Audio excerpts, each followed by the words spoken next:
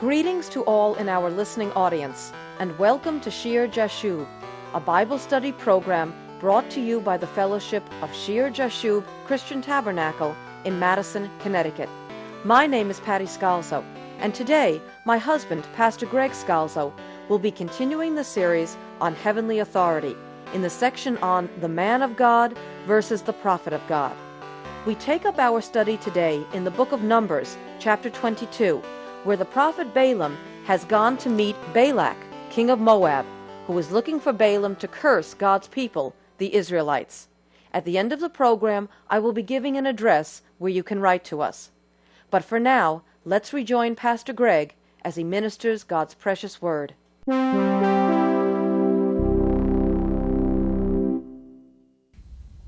Then in verse 39 we read, "So Balaam went with Balak, and they came to Kijak Hudzat." It's a city of Moab where Balak lives.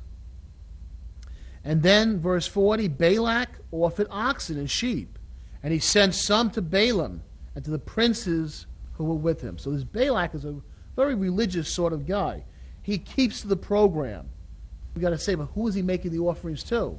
He wants to do a religious show. He wants to tap in to this force of nature, perhaps. So he knows one of the things you do is you make a sacrifice. I don't think Balak's too concerned who you make the sacrifice to. Verse 41, "So it was the next day that Balak took Balaam and brought him up to the high places of Baal, that from there he might observe the extent of the people." He's looking down now over the camp of the Israelites. Baal was a name of one or more of the false gods, the fertility and nature gods of the Canaanites and the Phoenicians. Baal means Lord. It means master. So it's a perversion on the Lord Yahweh. And it sometimes would designate the local Canaanite deity, usually qualified by a place name, Baal Peor, the Lord of Peor. Or, as here, when it's used by itself, it was referring to the great cosmic nature god. It's Satan. These were demons. And the top of the demons, the top Baal, is Satan.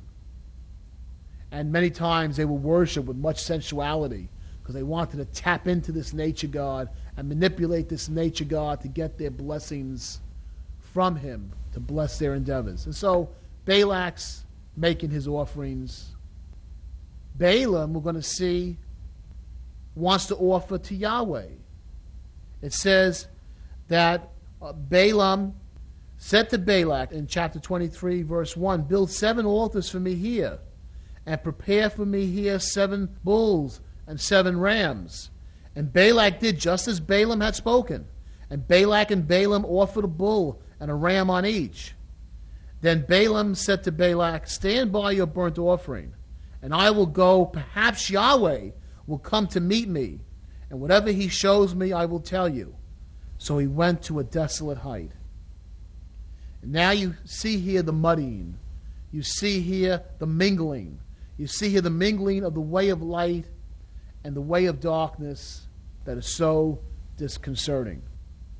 7 altars, Balaam says, 7 bulls, 7 rams. And Balaam offers a bull and a ram on each altar, even as Abel made the offering, even as Abraham made offerings, even as Jacob made offerings. So this prophet, 7 we know from scriptures is a holy number.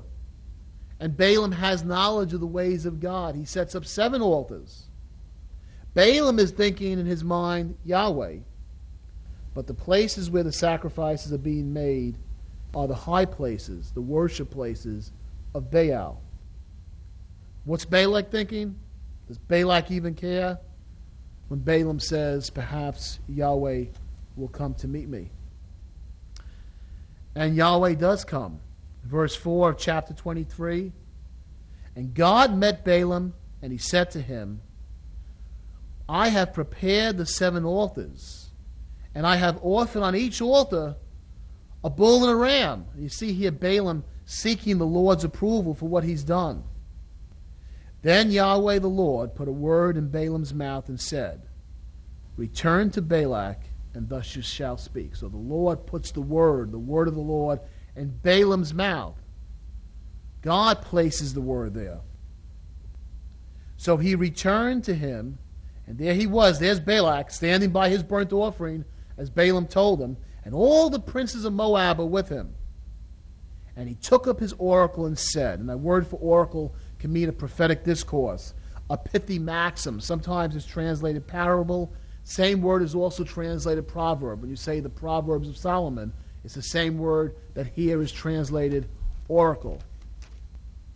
All the princes are there, and then he took up this proverb and said, Balak, the king of Moab, has brought me from Aram, from the mountains of the east. Come, curse Jacob for me, and come, denounce Israel.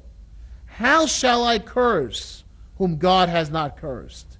And how shall I denounce whom the Lord has not denounced? For from the top of the rocks I see him, and from the hills I behold him. There a people dwelling alone, not reckoning itself among the nations, a different people, not like the rest of the nations. Who can count the dust of Jacob, or number 1/4 of Israel? Let me die the death of the righteous, and let my end be like his. If only Balaam's death had been the death of the righteous. Then Balak said to Balaam, What have you done to me?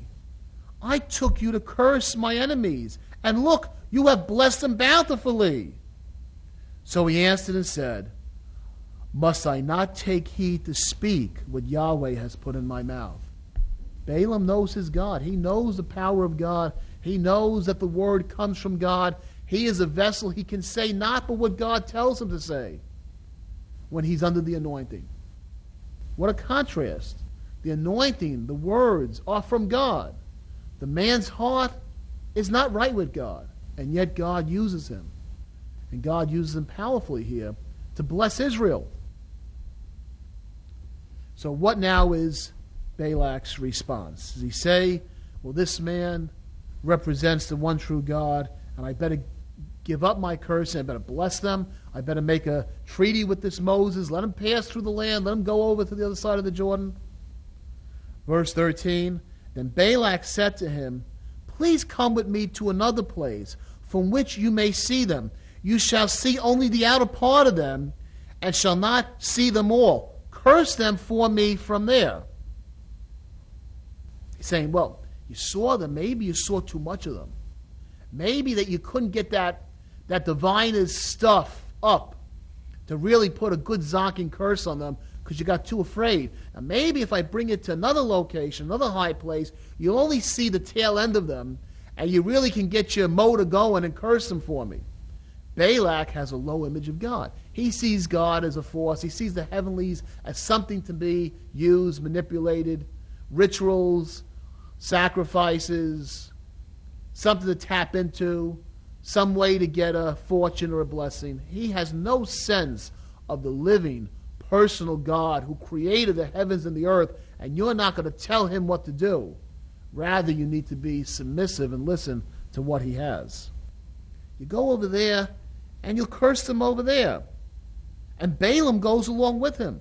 And you say, how many times does God have to tell a person?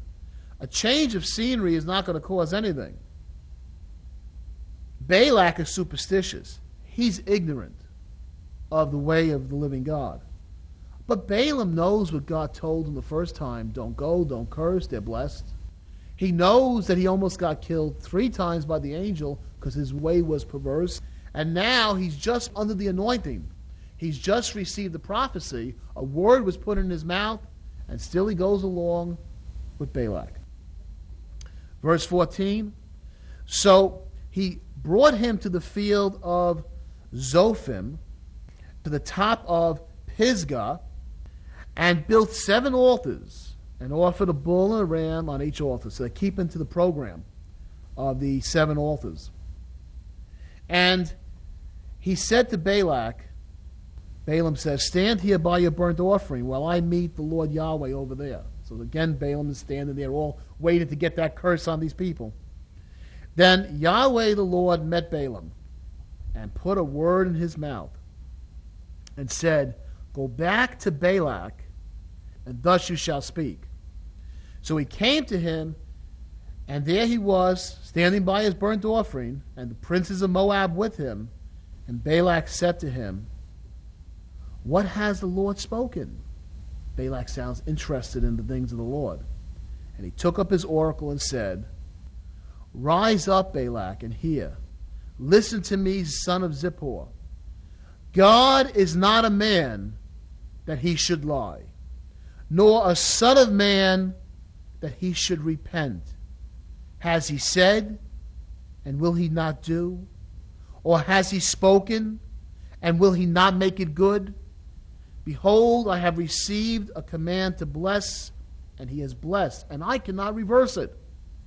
He has not observed iniquity to Jacob, nor has he seen wickedness or trouble in Israel. The Lord Yahweh his God is with him, and the shout of a king is among them.